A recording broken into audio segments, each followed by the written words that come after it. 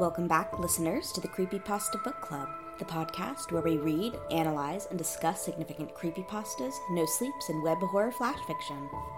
We are your hosts, Jonah and Wednesday. And today we are discussing the last half of Penpal, parts 4 through 6. In the next chapter, Maps, the narrator gives a bit more information about the old neighborhood he lived in, that it was a winding neighborhood surrounding a lake, and that he and Josh would often visit an elderly woman on the lakeside he calls Mrs. Maggie. She was a woman with Alzheimer's and would confuse his and Josh's names for those of her children, Chris and John, and believed her deceased husband, Tom, was away on business. The summer before first grade, the narrator and Josh decided to try and make a map of the neighborhood to see if the lake was connected to the stream near his house. After the events of Balloons, the narrator's mother was much more strict about where he could go and how long he could be out, so instead of spending hours trying to find a path deeper into the woods on foot, they built a raft to float down the stream. Eventually, part of the way into first grade, they couldn't take the raft any farther out into the woods. It was winter, too cold for their parents to let them play in the water. One afternoon, they were left unsupervised in the house and ran with their supplies out to the raft. As they paddled in the deep water in the growing darkness, they began to hear crunching noises from the woods nearby. The narrator tried to call out a hello, which Josh mocked before someone in the woods answered back.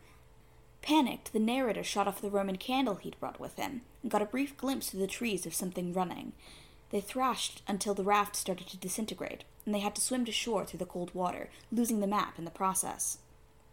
On shore, though, the narrator's shirt was missing. He sent Josh back to his place while he looked for his shirt, only to run into Mrs. Maggie, who was strangely excited, and for the first time didn't invite him in for snacks. She was just so glad that Tom had come home. The narrator found a drawing folded up in his shorts of a pair of stick figures, one small and one large, holding hands. The smaller figure was labeled with his initials. A few weeks later, Mrs. Maggie was removed from her home in garbage bags, and the house was condemned. In the next story, Screens, the narrator introduces Veronica, Josh's older sister. In first grade, he had no friends to sit with and was only protected by an older boy, Alex, because he wanted to get in touch with Veronica, the prettiest girl in school. He then skips forward to when he was 15, going to the Dirt Theater, which showed cult classics and movies for cheap. At a showing of Scanners, he ran into Veronica. They hadn't spoken in years, since he'd grown distant from Josh since the events of Boxes, and had no other reason to interact with her. They reconnected at the theater and chatted, and arranged to meet again at the next show. He had no way of getting in touch with her, and his mother refused to drive him when she found out he was going to see Veronica. When he tried to call the family's old number, he was told they no longer lived there. He had no way of contacting Josh, even if he wanted to, and he suddenly realized that he did. Now deciding that he had another reason to get in touch with Veronica, to see Josh again, he decided to walk to the theater from his friend's house. On the way there, a car followed him, only driving off as he turned to approach it. He made it to the show with Veronica, and afterwards they exchanged numbers and flirted. She teased him for having such a cheap phone that it couldn't receive pictures. He tried to ask about Josh, but she didn't know how to get in touch with him. He went around the back of the theater to piss before he got into her car, so she could drive him home. While he was around the back of the building, the car that had been tailing him earlier that night rumbled through and hit Veronica, leaving her a bloody mess on the pavement. He grabbed her phone and called emergency services. As she lay there gasping, she tried to tell him he took her picture. He went with her to the hospital where she was put into a full-body cast while recovering. As he sat with her, she told him that Josh had run away 2 years ago and left a note on his pillow. He received a text from her phone telling him not to come back to the hospital, but they texted daily. He invited her to another movie, and she accepted, but Veronica never showed. A man who breathed strangely sat down in the seat he reserved for her and wouldn't move. Her texts became increasingly strange until she finally didn't answer at all, and the narrator became depressed, thinking she must resent him. He spoke to his mother about it, only to find out that Veronica had died weeks ago, and that her family had only just shut off her phone when they received a massive charge for hundreds of pictures sent from her phone, which the narrator's phone couldn't receive.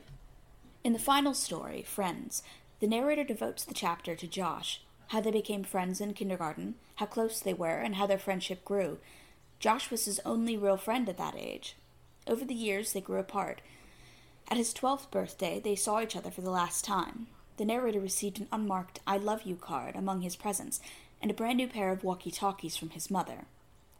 Josh hadn't brought a present and told the narrator that he'd definitely come up with something he would love, but that he hadn't been sleeping well. He thought he might be sleepwalking.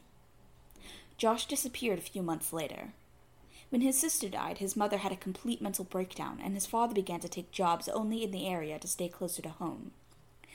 When they cleared out the woods the boys used to play in, where they were developing more houses, he found one spot he couldn't level.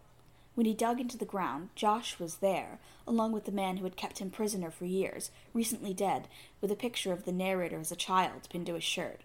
He called the narrator's mother, unable to understand what he was seeing. The man had a wound on his neck where Josh had bitten him in his attempt to get free, but the man's weight kept him pinned down where he died. Josh's father pulled him from the grave and burned the stalker's corpse, and said that this was all his fault. This same man had paid him $100 to fill in holes in the ground, including the one where it turned out he had buried himself with Josh. The narrator closes out the story with a brief eulogy for his friend, finally getting closure on the bleak events of his childhood. So, hey, Penpal makes my soul fall out of my body. Like, my God. Like, I took a note, like, yep, I cried again reading Friends. Oh, I did too. Like, the end, specifically like, the very end part, got me really hard this time. Yeah. I was, like, crying. It's an emotionally effective story because it does get to... basically everybody has friends that they made as a young person that they are no longer in contact with for one reason or another. Yeah, and you don't assume it's like reasons like this, and it, like brings up those feelings of. And there are people from points in my life who might be dead now, and I would have no idea. Yeah, because like I haven't been in contact with them for years.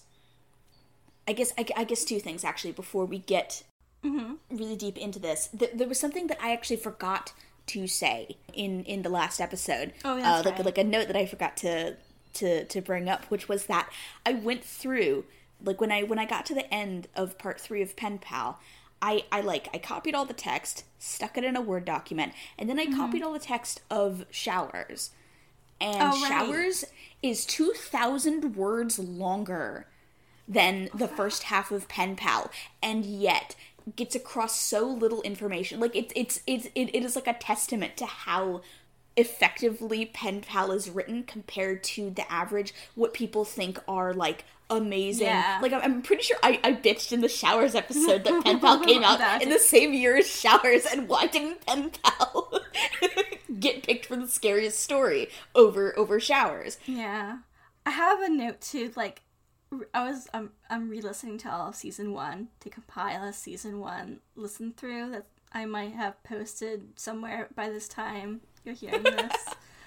And, like, there's a lot in that, like, era of Creepypasta, people really try to do whammy lines or whatever, like, repetition lines. That's like a TV Tropes page, the wham line. Yeah. And here in Penpal, we get that too, but he, like, transforms it, so it's not just... It feels like he's doing that with the pictures, but then it gets, like, transformed to, like, a new meaning by the end of it. It's not just them repeating something spooky that you heard earlier in the thing. There's an effective use of these lines. Like, they're not just there to be, like... I mean, that's still a thing right now. Not necessarily in pasta, but, like, something that I notice in writing spaces is the quote-focused method of writing, where, like, you are constantly just trying to write something that you can, like, show off as being aesthetic, or, like, this is, like, a big line that I can show to people out of context. It's the pitch culture. Yeah. It's TikTok-y, it's Instagram-y, it's like... You can't go into, like, a screenwriting place without people being like, rate my pitch, listen to my pitch, and it's, like, 1 or 2 lines they've, like, compressed the story into, they hope to, like, reiterate throughout the story. Yeah, like, that doesn't make your story good, or make it thought through, or well written. And the thing about Penpal is that, like, it does have lines where you can tell that the writer was, like, pleased. Because, like, any writer, when they get a line that they really like, they're going to be pleased with it. There's nothing wrong with that. Yeah. It's specifically writing... When you're eating shit about it. He uses those lines and pulls them through, like, the rest of the narrative a lot of times. A lot of the best lines are sort of subtle things that come back later, because he understands how to use repetition and, like, how to pace things out. Because there are other things. That was the other note that I wanted to make, is that I in the first episode... I don't remember if I left it in the full episode, but I brought up to Wednesday, like, oh, there's this piece of foreshadowing that I only just picked up on this read-through because I'm, like, reading it really carefully, which is the part about Josh. And I think in part 2, like in chapter 2, in Balloons, like, right at the beginning, he says something about, like, he wanted to try to get someone else's okay to tell this story, but he couldn't get in contact with him. Yeah. Or something like that. Like, I wasn't able to get in contact. And, like... Yeah.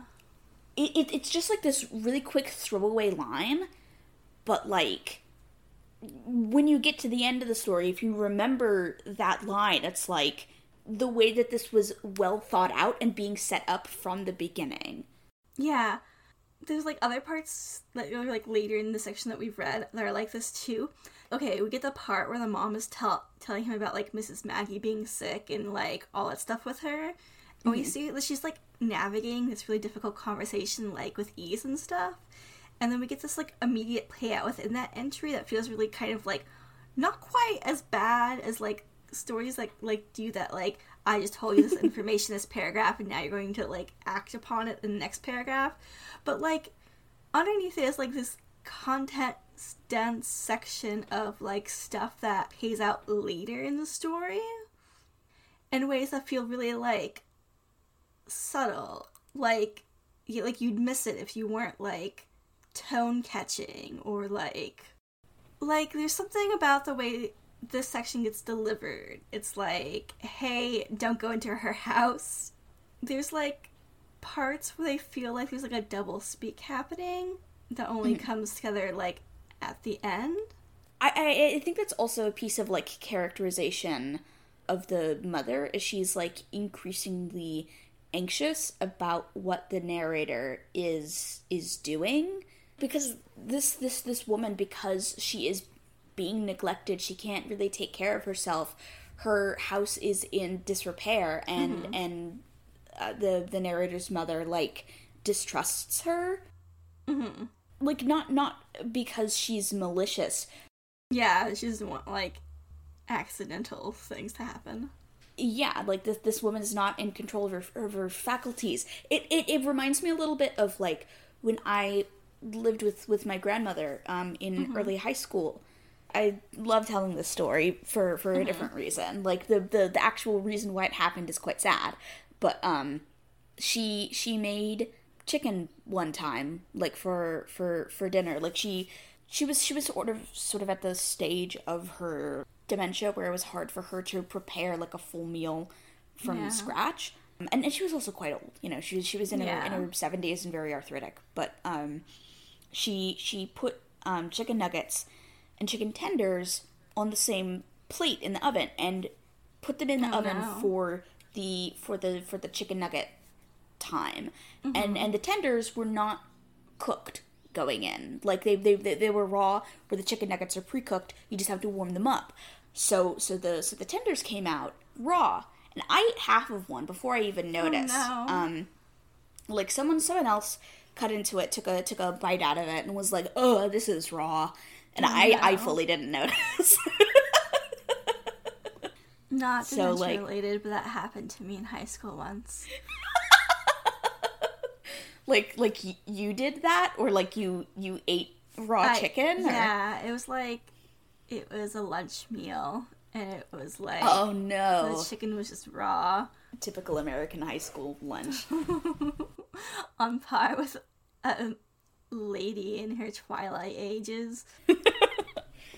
But related to that, like, I remember that they made the map because it's like a story, essentially, like it's carried on later. But I totally forgot about Mrs. Maggie entirely.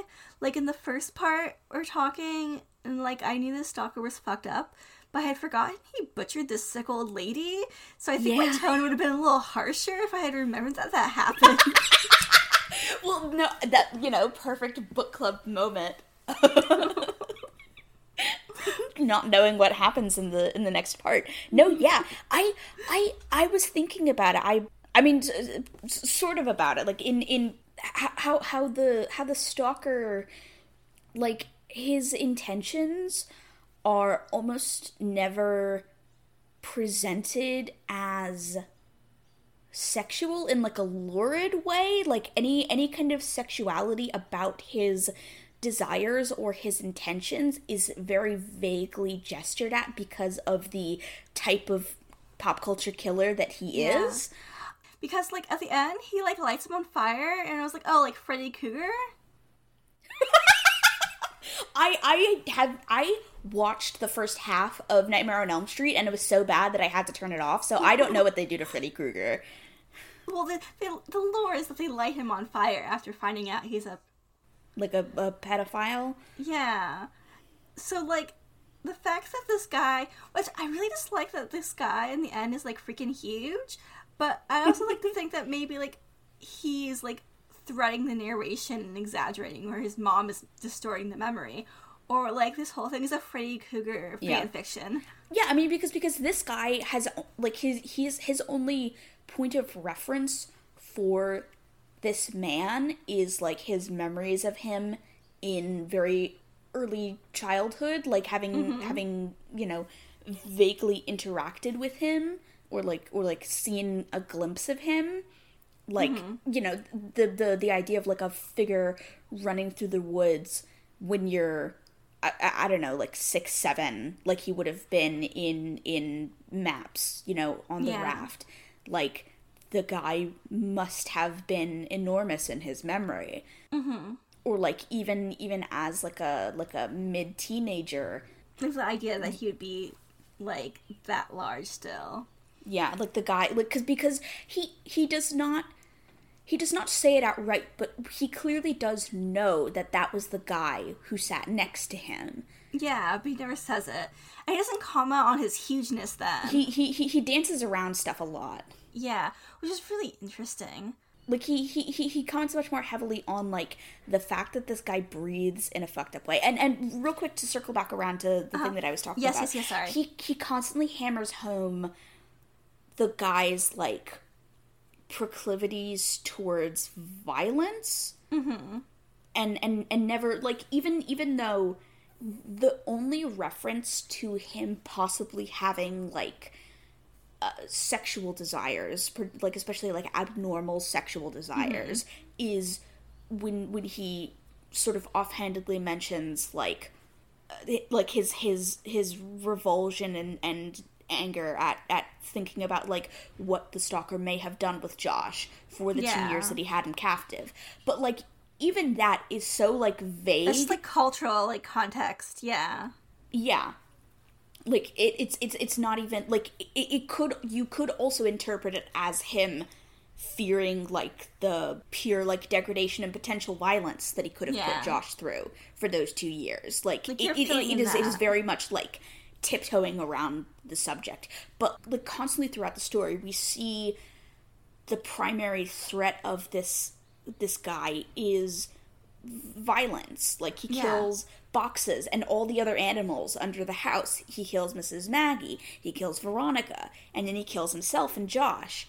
And he specifically gets Josh's dad to do it. Like, like, he is intentional and he is put together, but he's also presented as, like, really childish because he is, because he is, like, totally desexed in the story in a way you wouldn't expect for this kind of killer, but also, like, the drawing of the family is the big thing. The stick figure thing. Yeah. 2 things real quick. Like, when you brought up the fact that he doesn't mention his, like, largeness as being, like, a super large, scary man or whatever, but, like, he mentions his weird breathing, and in Maps, there's a line I really like, is, like, the whispered and it was forced as if, like, powered by a last breath and a pair of deflated lungs, but didn't sound sickly. Even not remembering Maps as clearly as I did, that line really stuck with me. And, like, I think, like, I resonate or whatever with, like, other stuff that has, like, lung air being forced through, like, lungs because the person doesn't use it often or is sickly or is dying or something like that. But the fact that that's, like, a consistent, like, thing between the two. Like, in the earlier ones, we're like, oh, this could be, like, a glitch to the Matrix story. This could be a this and that, but he doesn't go there. The stick figure is also sort of, like, reminiscent of, like, Slender Man-y stuff, because he, like, emphasizes, like, the lack of face and the size difference. Yeah, and the man, like, that... This does take place after Slender Man popped off. Like, I kind of didn't even register that, because, like, there's such separate entities in my mind. Like... Yeah. And he also puts, like, the number on the pages. Did pages come out after this or before this? Oh. This came out in, like, 2011, 2012, I think. When like some parts of it. Like, it started in 2011, I think. 8 pages came out in 2012, 100%. Oh, okay. I'm so positive because I've watched so many videos about it and, like, ranted so much about it. But also because that was right around the, like, Let's Player streaming sort of turning point. He puts, like, 15, 16, whatever the number is on it. And that's something that never gets explained at all.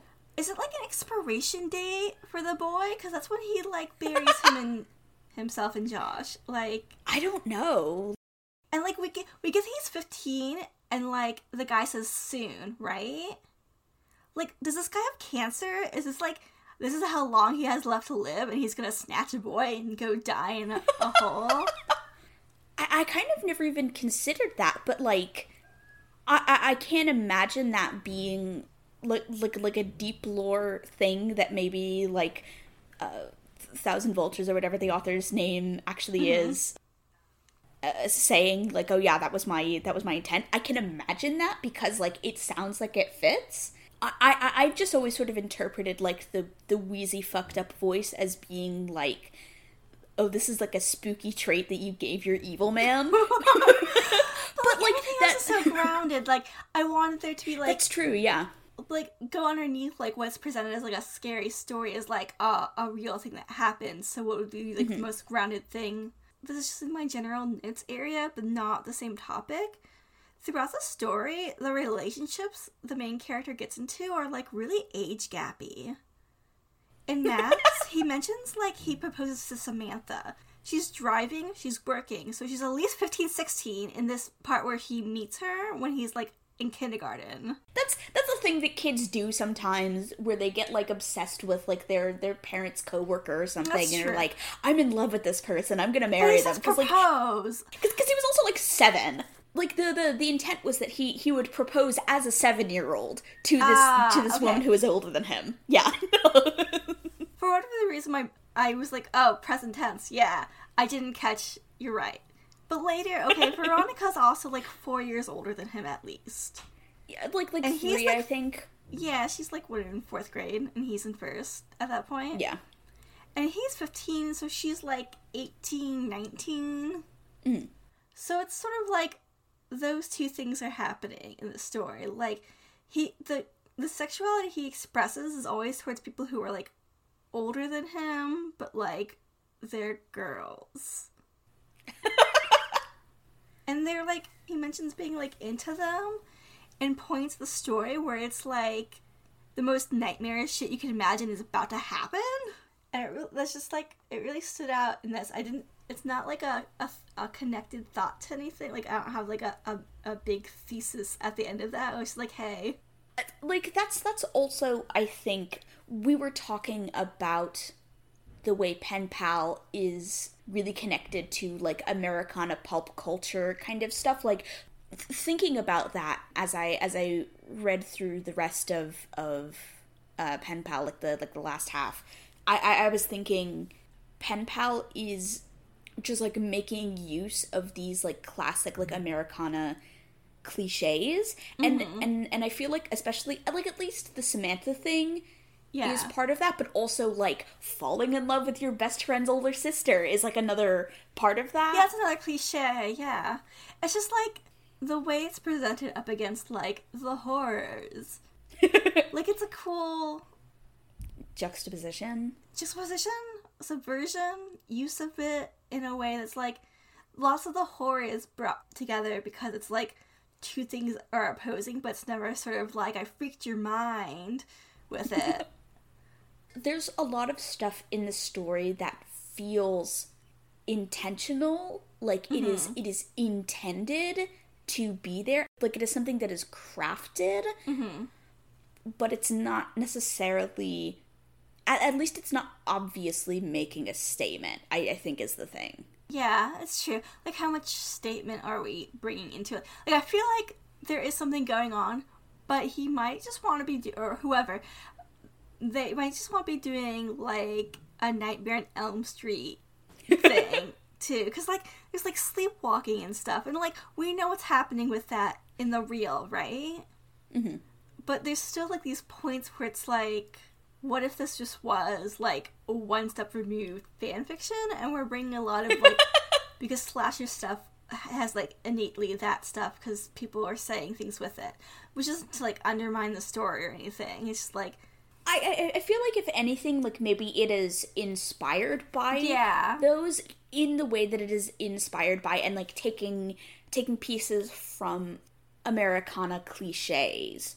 This era of, like, creepypasta stuff, like, the end, it's sort of like, especially, it's still a thing now, but especially here, it seems like this the genesis, the start of it, of where, like, the protagonist would be, like, standing up to the evils, and, like, they'd be, like, a happy ending, and everyone would clap and stuff. Instead, he's like, the earth is cruel, and it's made crueler, and there is no happy ending, and this is, like, my final goodbye to a friend who'll never get justice. And it feels like a rebuttal to those sort of stories that were, like, prolific on the forum at this time. It's interesting, like, since we've been bringing up Showers as well in this context. Like, Showers also has that kind of ending where it's like, well, this fucked up thing happened to me, and there's no justice in the world. But, like, not, like, I don't know. I mean, like, this executes it much better, is the thing about it. It's much better. And he doesn't return, the author doesn't return to it and is like, let me now make my Manic Pixie Dream Girl, I'm so high sequel. Instead, I know they wrote a book and they, like, elaborated on some of the parts, and I haven't read it. I've never read the book. Like, I'm scared to read the book because, like, what if he doesn't understand what made the first part of Penpal good, and, like, what if the book is bad? That's the thing that scares me. Jonah, because that's what happens to every single fucking anytime, like, a big, like, because, like, I was very harsh on Showers, you know, when in the podcast, but, like, that was a story that was really beloved to me at that age when I read it. Yeah. But, like, so you're like, it's from inside the house. Showers 2 is so fucking bad. It's really bad. Like, bad by even, like, I really like the Showers as much as it has, like, lots of, like, problems within it. But, like, Showers 2 is, like, this is, like, the exact thing I dislike in any media. But Jonah, hey, you know that thing that's like, let's go take ibuprofen together? I'm doing that, but we should read the Penpal book together. Like, sometime, maybe. In the future. I will probably, like, when this episode comes out, I will probably still be fucking reading American Psycho because it takes me so long to focus on anything. You'll be free of it eventually. American Detox. But, like the thing that I want to read, if I can get a hold of it after American Psycho, is Pale Fire. Like, I've been, like, seeing references to Pale Fire everywhere recently, and, like, I mean, I think, how far are you in American Psycho? I'm, like, halfway through. You can do it. What if you took a break and started Pale Fire? I can't do that. Like, I can't, if I take a break, I will never read it again. Like, ever. You can do this, Jonah. I believe in you. I just need to focus and fucking read it. Pale Fire is the end of this tunnel. kind of brushed on it earlier, like we had talked about, like, suburban isolation, and you had, like, gone back and, like, you were reading it with, like, that kind of thing in mind. I really enjoy, like, sometimes the flowery verbosity of, like, the way he writes would have me, like, be like, okay, pack it in. But I really enjoyed the city planning part.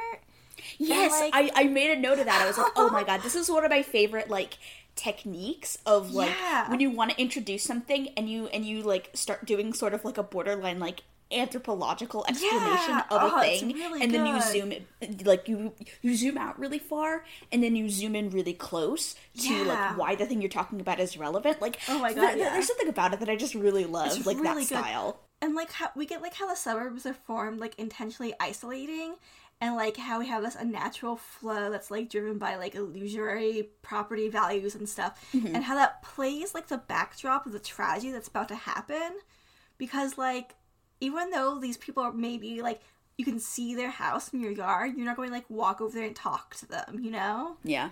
They're, like, on another block. And it's, like, a lot of the problem is is that no one talks to each other throughout the story because they're in a suburb. Yeah, and everyone is sort of, like the mother is trying to sort of protect her reputation. Yeah. Because she is embarrassed about this thing that it should not be embarrassing, it should be terrifying. Yeah. But she never tells Josh's parents about it. So, like, they're not prepared. They're not able to protect their kid. Josh is, like, a scapegoat for, like, his perfect suburban childhood, because they go on to, like, not tell him either. And, like, to the point where she doesn't tell him that Veronica has died. Like, how would he have known that, lady? I mean, because she just assumes that he would know. But, like, she doesn't talk to him about it, ever. Yeah. Until the point where he brings it up after she's dead and she realizes, oh my god, this is what's been going on and it's still fucking happening. Because, like, yeah, it's about, like, isolation and, like, refusal to communicate. Yeah. On that really specific note, like, there's a part in that thing where Samantha, the coworker, comes over and she mentions, like, she couldn't get in touch because, like, they had delinquent phone. the delinquent phone bills. I made me think that, did she, like, disconnect the phone because the stalker was calling in the house, or maybe she didn't want to risk it happening, but, like, it ends up having, like, this isolating effect anyway, and it makes more danger than, like, protection because they don't have a phone line. I thought that was more about, like, them actually just, like, having serious money problems. I mean, that could be too. Like, it doesn't have to be, like, immediate threat reason. It could just be literally they have delinquent phone bills. And, like, they're having money problems, which is then causing them to be endangered because there is no social safety net. Oh, that's really good too. Like, yeah. and there is no, like, community safety net. Like, the only adult who is, like, aware that these, like, 6-year-old children are out on the fucking river at night. Yeah. The whole thing is so scary. In the middle of the winter is Mrs. Maggie. Who's dementia, yeah. Yeah, and she is being neglected, and nobody is keeping up with her or, like, helping her. It's, like, so, the entire section is just, like, so back-to-back dire. I'm like, Screens is really, really scary. Like, I forgot a lot about Mrs. Maggie, but I remembered Screens a lot. Something about it is just, like, obviously, but, like, sticky. It has just, like, a nasty feeling in my memory, Screens. Which, like, obviously is nasty, but, like, my, like, memories of early stuff was like, oh, well, I know what this is going because I've read it before, but, like, Screens feels, like, infected in my memory. I think it's also, like, the transition from things that were taking place primarily when he was 10 and under to skipping pretty far ahead in time to when he was 15, and, like, suddenly there's sort of, like a romantic subplot going on. Like, this is the only area in the story that we have any mention of sexuality, and it's the sexuality of the narrator and his friends and stuff. Yeah. He's into, like, cult horror movies. He goes to see fucking Scanners at the cheap theater. It's, like, closer. less far away because it's no longer about them being, like, children and, like, a thing that happened so far away. It's now, like, closer to the reader's present time. Yeah. Yeah, like, they now have cell phones, they are able to, like, kind of drive themselves, or the narrator has friends that drive them places. Mm-hmm. Like, it is closer to the headspace of, I mean, he's 15, so he was, like, not in an adult headspace, but it's closer to an adult headspace than a 5-year-old. And it's interesting because, like, while a lot of us does feel, like, arrested with the trauma in these things, because these things are horrific, a lot of it does feel like it's purging out of him so he can get to be in the present. Yeah, and this is something he mentions that he withheld telling this story, because this is something that is much closer to his memory. This is something that he knows and remembers very well. Yeah, it happened, like, yesterday. Yeah, we get much more of a feeling of denial about it. Like, I think he says that it happened 10 years ago, so he'd be 25-ish, around the time that he is writing this narrative. Yeah. And, like, he writes a lot of things that are descriptive, and sometimes you can be like, is he, like, exaggerating this? Is he, like, filling us out in the narrative? But the way he describes the car accident is, like, super, like, a thing that's fresh, hot in my mind because it was so horrific. And, like, I noted, like, the part where she tries to, like, straighten herself out felt really like the author at least thought about, like, how it would be to be a victim in this accident. She wasn't just, like, a lump side character in the story, or, like, someone we should be, like, oh, it's a grotesque thing, but it's, like, someone we, like, feel for while being, like, this super point of, like, gore in the story. Yeah. Because that's really the only, like, explicit gore that we see. Like, we know that these animals and Boxes and Mrs. Mackey have been killed, but that's very much kept away from the narrator, where this is, like, happening in front of him, and it is the most grotesque thing in the story in terms of, like, visuals. And, like, the interaction he has to do with, like, talking to her and, like... and grabbing her phone. Yeah. Like, he's, like, seeing the outcome. It's a little, like...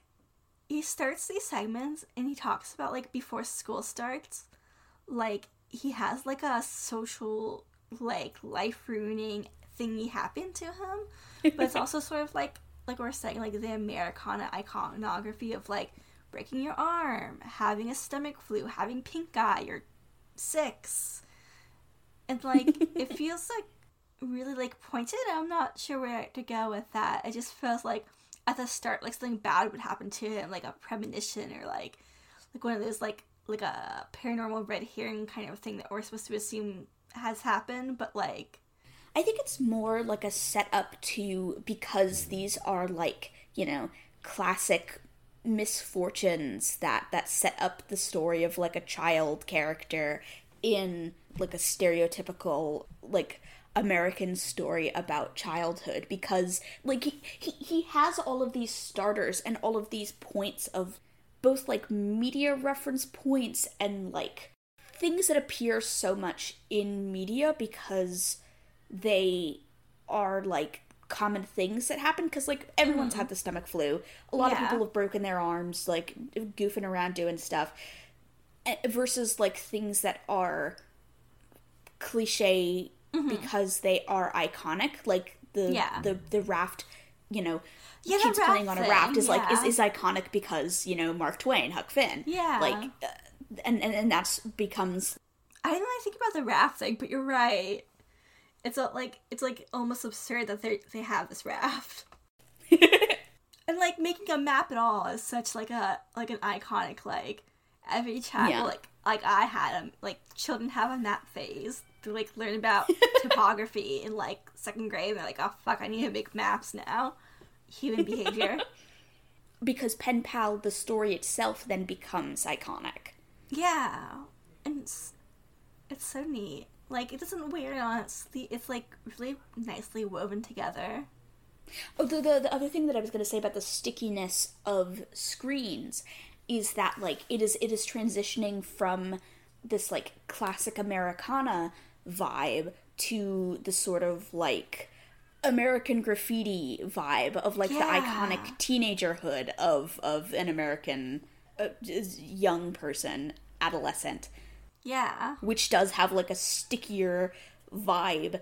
Like, he's going to, like, a cheap theater with his friends and you know, seeing cult movies, and it's very... Like, the stickiness is intended, and it lands a lot. It's just, like...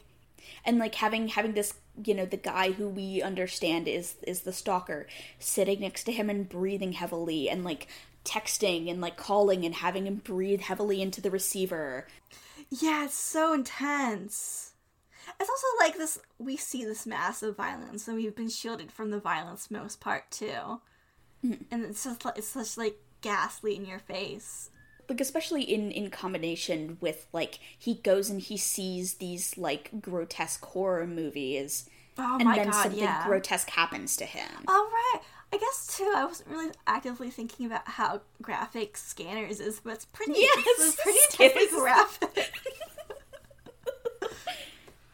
I've never seen it because I have trouble with, like... Yeah, head blowing up. Brain destruction. Yeah, like, head blowing up. Just, visuals. Millennial didn't even think about Scanners being graphic.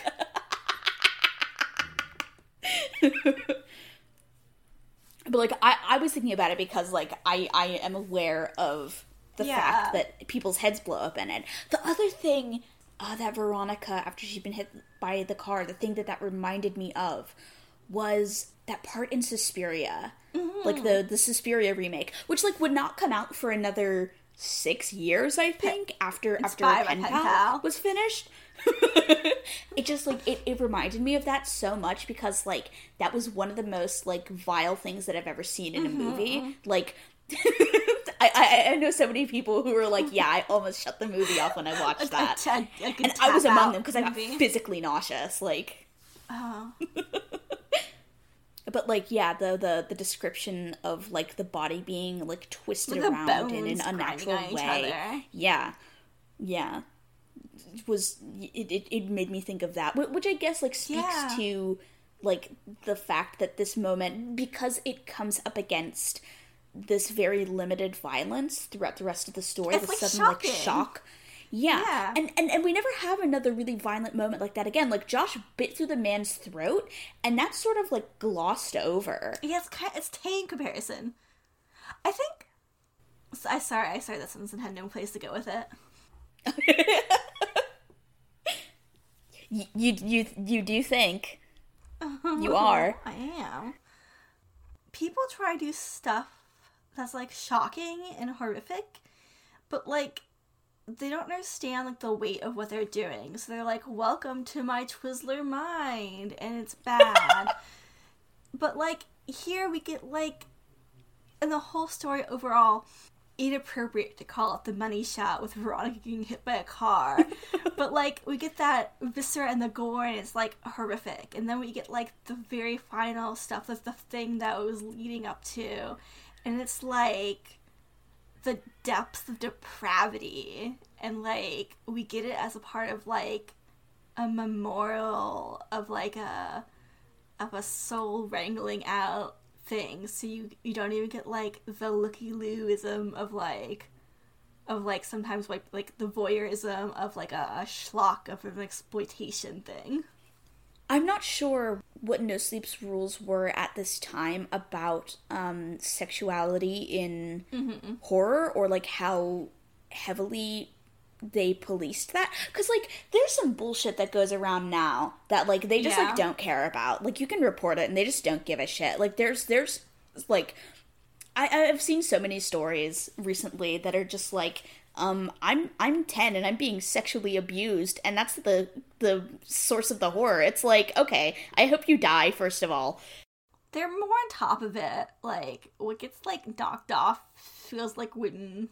Yeah, like, right now, the only reason that you would get your story policed now is if you are unpopular. Yeah. Or they don't like you. Like, if they have a personal grudge against you, or if you are not popular enough to make it, like, not worthwhile to keep your story around. They just tell you up front. I think it'd be more, like, honest and upfront to be like, you're not, this is not. You don't have enough. You don't have enough karma for this board or whatever to post a story that breaks the rules yet. Sorry, come back in 2 years, I guess. They should just say that. People used to just be able to say these things. Now we're all acting like it doesn't exist. And, like, they find Josh, and you're like, okay, well, I'll never know happiness again, because they could have, like, found him while he was alive. And it's like, another thing is, like, the timeline kind of confused me here, but I guess it gets explained, but it feels kind of like there's like a little area of, like, not smoothness that I was a little like, oh. Which part? But I guess it's, like, all within the... He has Josh, right? By this, obviously, he has Josh. He's had him for, like, 2 years. But he has, like, he has, like, the time to go and, like, do a drive-by on Veronica and, like, chill in the movie theater. And then he goes and gets buried. It feels like a lot of things to go do. I mean, he doesn't do it immediately. He's spending, like, because the soon texts where he's like, oh, I'll see you again soon, comes, like, pretty shortly before he kills himself. Yeah. Because Veronica had been dead for a month by the time that the phone gets cut off. And then shortly after that, because Josh's mom had been having this meltdown, the dad is staying closer to the area. And that's when the stalker and Josh, like, die. Like, it all falls into place.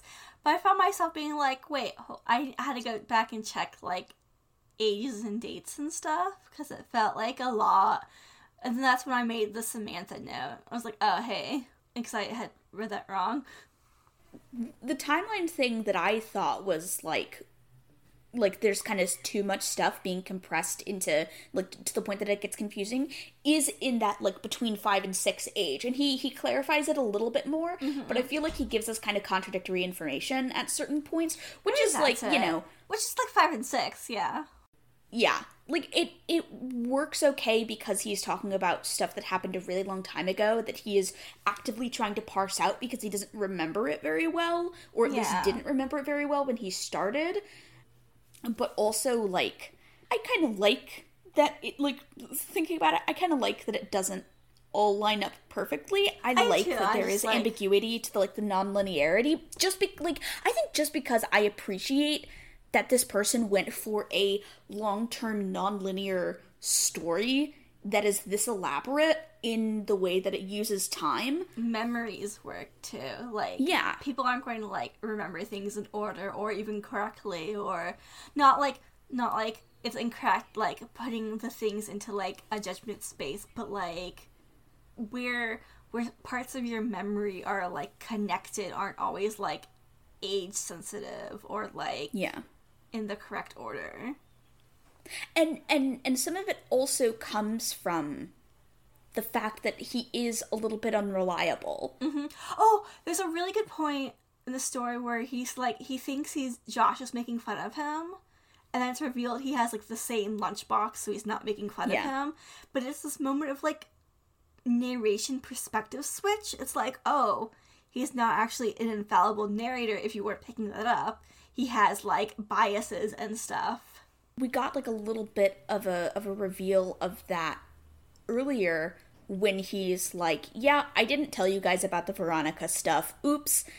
My bad. And then the double speak where he's like, I couldn't get in contact with these other parties. Like, yeah, because they're dead and stuff.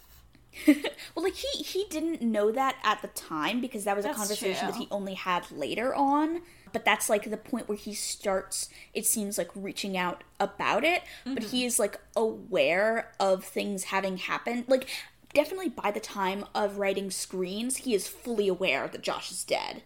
Yeah, yeah. And he is just sort of, like, pacing out the story as he is telling it. It's agonizing. Like, Friends has, like, this unreal, devastating tone to it. Yeah. Because, like, it goes all the way back into the past again, like after we've gone forward to him being 15 and like this horrible tragedy, going all the way back to the very beginning of the story, before the start of the story even, and then continuing to go forward and then all the way to when he is an adult. Like there's just something about that, like those leaps in time, I think. It's like the opposite of a healing fantasy, this entire section. It's like the narrative the author weaves in Friends is like self-destructive victim. He's like the victim of, like, what was it, survivor. He's like survivor guilt, the Friends thing. It's like, it's like, I'm sorry we met, basically, but like because you're dead and I killed you, but like it wasn't his fault. But it feels so deeply like it was his fault. Yeah, because like it should have, like, if it was just him, Josh would be alive, and it's like he was the target and stuff. And like there was a really interesting thing. I don't have this like a fully formed thought, but there's a really interesting thing with water throughout the series, and that he starts like he reaches all the way back to like when he first meets Josh, and it starts with him talking about like being in a shower and getting the cast wet, and like, and then then he talks about like the rivers making up like water veins and stuff, and like eventually he's like where they had drawn the map of the waters where like Josh's body was, basically like a hole in the ground created by like gouges from like river flowing and ebbing and stuff, and it's like I don't know where to go with that, but there's something happening here with, like, water as a symbol. Motif is a better word. I've been thinking a lot about, like, I guess how much is intended in the writing and how much is sort of like an accident of the fact that the author is using these specific reference points that he is using. Yeah, like how much is the story building itself, basically, because he's taking these components. Like in especially in terms of the stalker, and like because like the stalker being like extremely childish is like childish and also obviously obsessed with children, is a thing that's sort of a constant in there, and it's like how much of that is because the idea of a childish adult is treated as scary in our media a lot versus like being an actual psychological portrait. Yeah, especially in like these families that are trying to be like pictures of like suburban perfection, like the idea that there's an adult who's like not doing that is like scary or whatever. Yeah, like that's one of the things about like Michael Myers as a character, right? Like we brought up Halloween last episode, but like because that's kind of what he reminds me of. Because maybe if I had been able to sit through Nightmare, I would be reminded of Freddy Krueger. But I didn't think about it until like we got to the end where Josh's dad is like, he's going to light him on fire. He suddenly has gasoline. I'm like, oh, hey, it's a Freddy Krueger thing. And then it's like, oh, he's like a big, scary, dream-themed guy for some reason in the story. I mean, he's dream-themed only in that, like... The sleepwalking thing. Because of the sleepwalking thing, because he is, like he's presented as sort of, like, a classic... cowardly kind of he's the baby man, and like that's one of the things about Michael Myers that's presented as like that's the thing that makes him so scary, is that he's like mentally locked at age like 5 or whatever whenever he fucking killed his sister. Now he's gonna kill you. yeah exactly, and like that's why he can't be reasoned with, because he's basically like an overgrown child, like pre-adolescent child. Yeah, I think that's a thing that people like lean into. There's like, do we talk about the boy in the last one, or do we just talk about that in different Discord chat? No, I think that was just us, like, goofing on... Okay, yeah. There's, like, the boy, and there's a thing, like, people, like... I hear there's another movie that's out. Oh, maybe it's a Halloween one, anyway. it's a trope that people do for slashers that makes them, like, really childish or whatever. Like, because part of that is obviously, like, ableism, because there's this idea that, like, disabled, like, especially intellectually disabled adults have the minds of children, which is, like, a shitty thing. Yeah. They have the mind of a disabled adult. Yeah. And because people find disabled adults frightening, like, they view them as threatening, especially, like, the stereotype of, like an intellectually disabled adult who is, like, extremely large, like, in like, this outsized way, which this also reminds me of, but, like... Yeah, the guys, I don't know that we get any indication that he is intellectually disabled, or, like, meant to be taken as intellectually disabled. It's just the baggage that comes with it. Yeah. Like, if he comes off as unwell, it's this obsession, but he also doesn't come off as, like, a real person, beyond the fact that he's a real person within the narrative, you know? Yeah. Yeah, he's very much just, like, an entity of a horrible thing happening. Yeah. Like, he doesn't really get any characterization. Which is nice. Which is weird in a story that, like, characterizes every single person very strongly. It's both, like, I'm glad we don't get characterization, because we don't get, like, a backstory. We don't get, like... Yeah. This is why he's twisted and fucked up. Like, I don't care. We don't know anything about this person. Yeah. Yeah. But it's also, like, yeah, it's weird that we don't get it, because it, like, it ungrounds him while the rest of the cast remain in reality. Yeah. And, like, okay, like, talk about characterization. After the dad learns everything, and, like, his life is like this, like, God, how do you even stay alive after that? Like, he doesn't follow up on that family, but, like, the mom is, like, a lot of her actions are understandable, but a lot of times she's like, I got my bag, good luck. And it's really like, I think you caused some of this. Whether, like, through your inactions or whatever, you're a little responsible, like a percentile. Yeah, man. Like, it's a similar kind of survivor's guilt thing that the narrator is going through, where, like, he couldn't have known. He didn't know any better. Yeah, like, no one knew any better. This is just, like, a horrible thing.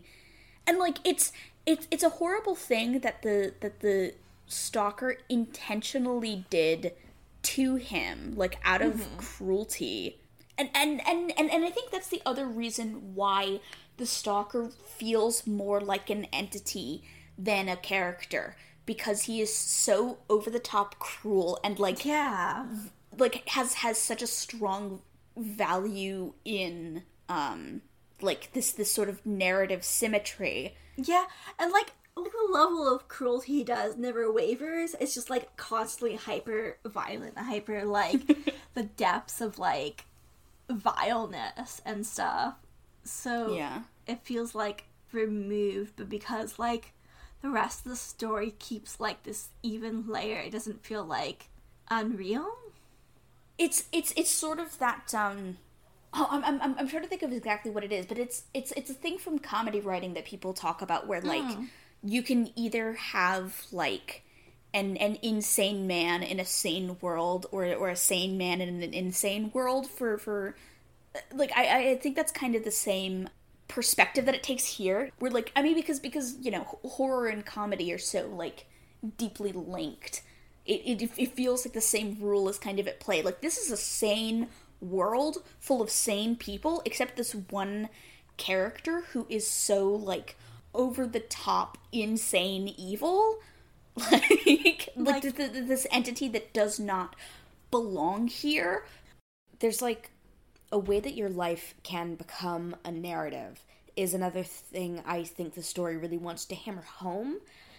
Like, the stalker is a presence or a force rather than a person, because if you're telling a story about your life and something like this happened to you, how can that person be human in your eyes? And like you said, you know, it's a very arrested kind of story. The narrator is someone who can't escape this story or the mindset of a story, of telling a story. Because, like, narrative life is so much flatter and more simple. When your life becomes a story you tell yourself, that's, like, the process we're seeing this character undergo.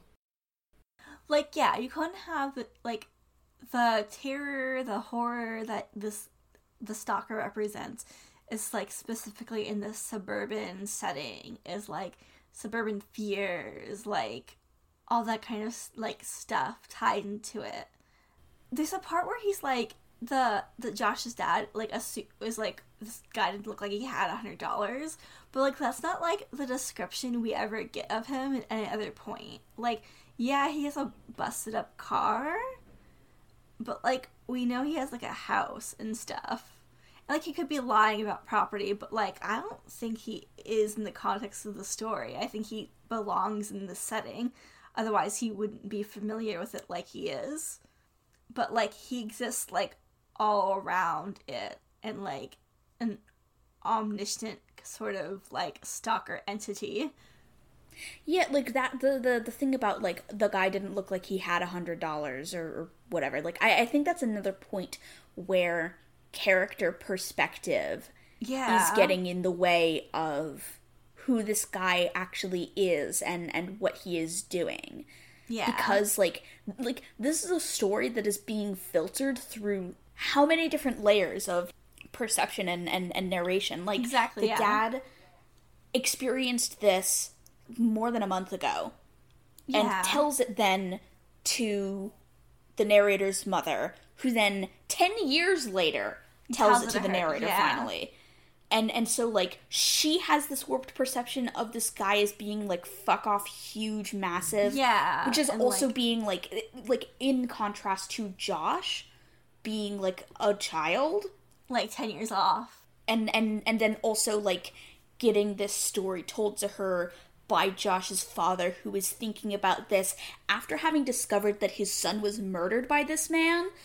Her 10 years later, with this, like, having been festering in her brain for all that time, then telling it to the narrator, who is then also has these problems with filtering the truth, then telling it to us.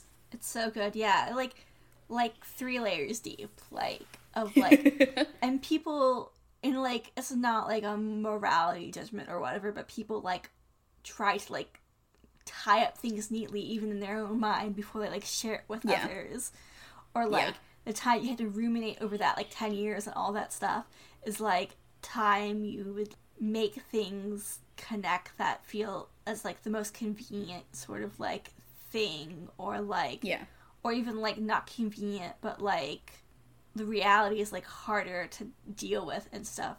We even get, like, an interesting of, like, her being like, this isn't the kind of person she thought would be the stalker, and, like, how much of that him, like, assuming that's what his mom thought, and how much of, like, what she shared. Because he also tends to narrativize. Like, you believe, or you want to believe, that he is being relatively honest with the words that he chooses, but he also, like, very obviously distorts the truth, whether intentionally or not. Yeah, like, the level of detail feels like an unrealistic expectation of someone to relay their memories to you. Yeah, so, yeah, like the memories that they are like, oh, these memories are really fuzzy in my mind.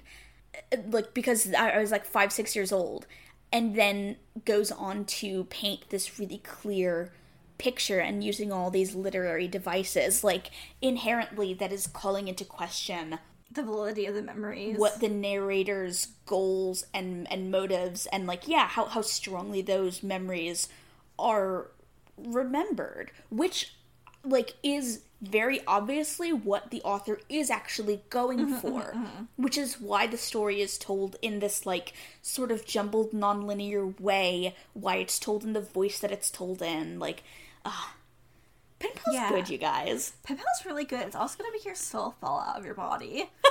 It's gonna make you so sad. You're never gonna be happy again.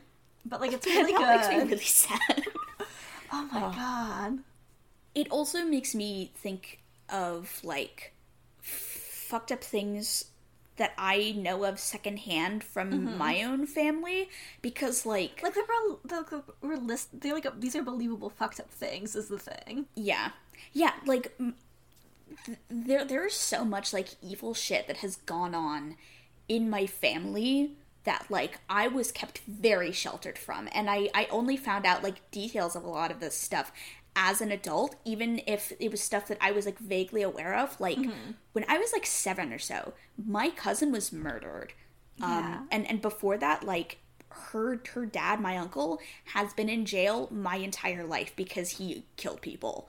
And like his whole side of the family is like a fucking nightmare. And then even on the other side of my family, like there's been so much drama and like horrible family stuff going on. And like both of my parents were like pretty entrenched in the stuff going on. Like my mom like went back up, like we were living in New Jersey at the time when my cousin was killed, and she went up to Michigan for like a month or something to like deal with the trial and stuff. Oh my because that cousin who had been killed, she had lived with us for a year when I was really little. Oh my and god. Like she like looked after me for a while both my parents were working. Oh my god.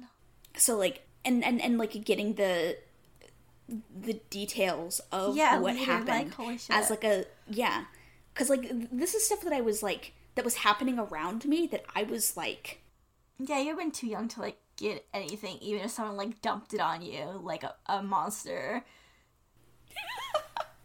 Like and obviously like I went to the funeral and stuff, and I was aware that like weird stuff was going on with that side of the family, but like I did not find out most of that stuff until I was like in late high school to like college. Yeah. Even though like we were living 10 miles from some of my other relatives at that time, like for a lot of that. Like it's wretched that they're like obviously there's like nothing to say that's like like comforting. Of it feels like empty to do anything. Like it's wretched that they're like that, but like nice that you didn't have to deal with any of that like directly as possible, you know?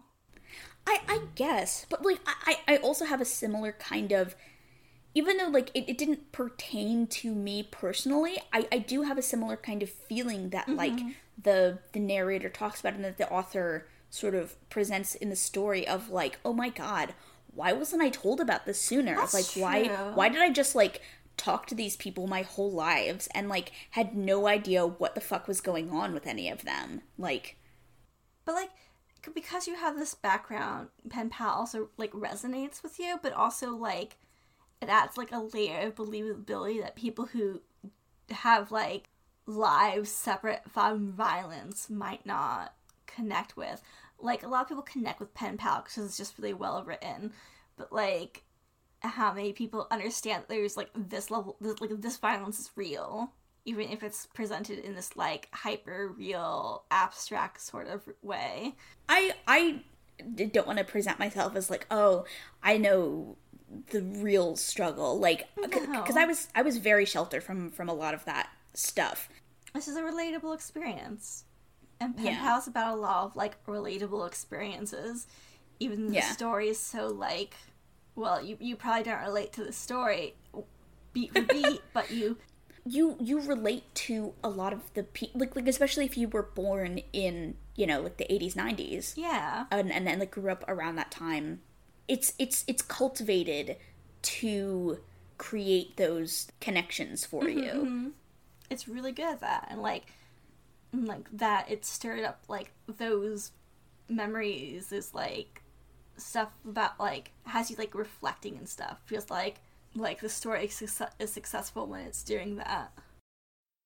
I think the sort of the core of Penpal as a story is that like the reason why the stalker is the kind of character that he is, like why he is this loose sketch with all of these like associations on him, is because it is like a commentary on Americana in and like childhood in pop culture, and like the sort of perversion that is inherent in a lot of that, like how like unsafe people's childhoods actually were when people like harken back to the good old days before everyone was so sheltered and sensitive. Like, we were 1 second away from getting lead poisoning or eaten by like a stray dog or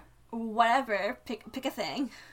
Yeah, and so much of, like, classic childhood media and, like, reference points are sort of propaganda. Yeah. In a way. Like, probably not intentional. Like, The Goonies is not intentional propaganda for anything, but it is propaganda. Goonies really grosses me out. This is a confession. Goonies kind of grosses me out. It is, like, it's kind of a nasty movie. Like, I really liked Goonies as a kid, but, like... Like, I can stomach a lot of stuff, so, like, the fact that Goonies in particular, it makes me like, oh, I'm gonna watch this, and it makes my stomach uncomfortable. I think because there's a really vile visual texture to Goonies. Yeah. In a similar way that, like, Little Monsters also has that. I don't think I've ever which was seen one of the that. classics of my childhood. I don't think I've ever seen it. It's bad. It's not a good... It's a really bad movie, but I watched it a lot because my friends and I really liked it when we were, like, 9, 10. We'll have to watch it. I showed you Ferngully. I don't want to watch Little Monsters again. It's Okay, I'll have to really watch long it. time. I'll have to watch it. Yeah, it's like... Oh, it's grotesque. Like, the visuals of it, like... Fred Savage is there. And that's also, you know, like, these are all stories that, like, a lot of people my age and your age, you know, I mean, like, I say that as if we have a huge age gap. We're like 5 years apart. But, like, that's a big media gap, at least. Yeah, it's media. Like, a single year in media is, like, a lifetime. Like especially now, but like back then, kind of, because like we were both, I think, had like some 80s media, 80s 90s stuff, like in our diets as children, but like how much of that is about, like, you know, like the thing you were saying before about how, like, the story is set up so that there's, like, you know, something fucked up, and then, like, the characters boss up and kick their asses. And then they see the dead body. It's like the coming of age story, only it sucks a lot. It's really bad. No one has a good time. I mean, because this is about how that is propaganda and that is horseshit, because, like, no, you didn't beat off the stalker, and I shouldn't have said that. You don't fight the stalker away. You don't the stalker kills himself successfully. The centipede is in our room.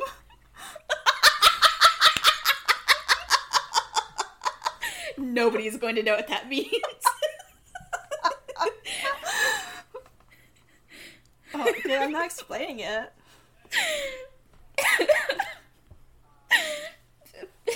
But yeah, you can't successfully stand up against this thing that is, like, larger and more powerful and, like, smarter than you, and able to just, like, fucking run circles around you being evil. Like, even though I've read this before, I've listened to it a bunch and all that stuff, the fact that he's there in the theater still is like, oh my god, he's right there. Like, insanity. It's like, he's right there. And the fact that he doesn't ever do anything to harm the narrator. Like, he kills himself with Josh, he kills Veronica, he destroys so much around the narrator, but he doesn't even touch him at any point. Like rather than trying to, like, snatch the narrator up, he just, like, pins a picture of him to Josh's shirt when he kills himself. Any useful thing I had to say was blasted out of my brain by a really bad thing I wanted to say. That was a really good point, Jonah. I agree entirely. I mean, you can say the bad thing. I might cut it if it's too horrible. Cut it. You know, like, what's really popular is yandere. And, like, I think you need to be at Penpal level if you're going to be that. Otherwise, you're just writing garbage. Just straight fantasy. If you're yandere waifus and hitting bitches with cars, like, what are you even doing? I'm tempted to, like, end the episode on that, because that's the worst thing you could have said. Isn't it? I'm sorry to, like, undermine our literary podcast with yandere knowledge. God, yeah, yandere is so popular right now. And no one writes it, like, anything. It's just, like, they just like, add darling to people's, like, dialogue. And they're like, I'm so possessive of you. But, like, now we're in a healthy romance, don't worry about it. Yandere, insert character here, asked you about your pronouns. It's the same core thing with, like, force fantasies, where, like, the idea, especially for you know, straight men who are rarely, like, in a position of being pursued, like, the fantasy of, like, oh, what if someone, like, wanted you obsessively, like, was not willing to take no for an answer because you are so desirable. And Penpal is also about that in a certain way, but it's also about how that is horrifying. It's bad. I think it's, like, to get serious again, it's, like, the points of, like, him navigating, like, any sort of romantic feeling isn't, like, highlighted by this, like, sharp ridge of the stalker in his life. Yeah. Like, he is punished for even having interest repeatedly. Like, something terrible happens the moment he expresses it within the story, even though that's probably not, like, what actually happened, you know? Quotes. Yeah. Jesus, like, it's so fucking, like, there's a baby fucking screaming. I hear there's it. People out behind me. You can hear it? I can hear the baby. God.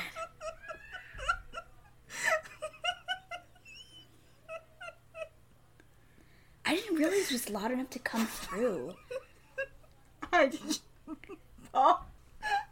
Yeah, it's like, it's my fucking, like, our next door neighbor who doesn't wear a shirt and his fucking baby that screams constantly. Hydrogen bomb versus coughing baby. Not to sound like one of those child-free bitches, but, like, my god. Yeah. I don't want to hear your child wailing. At least put it deeper in the house. The birds are gonna snatch it.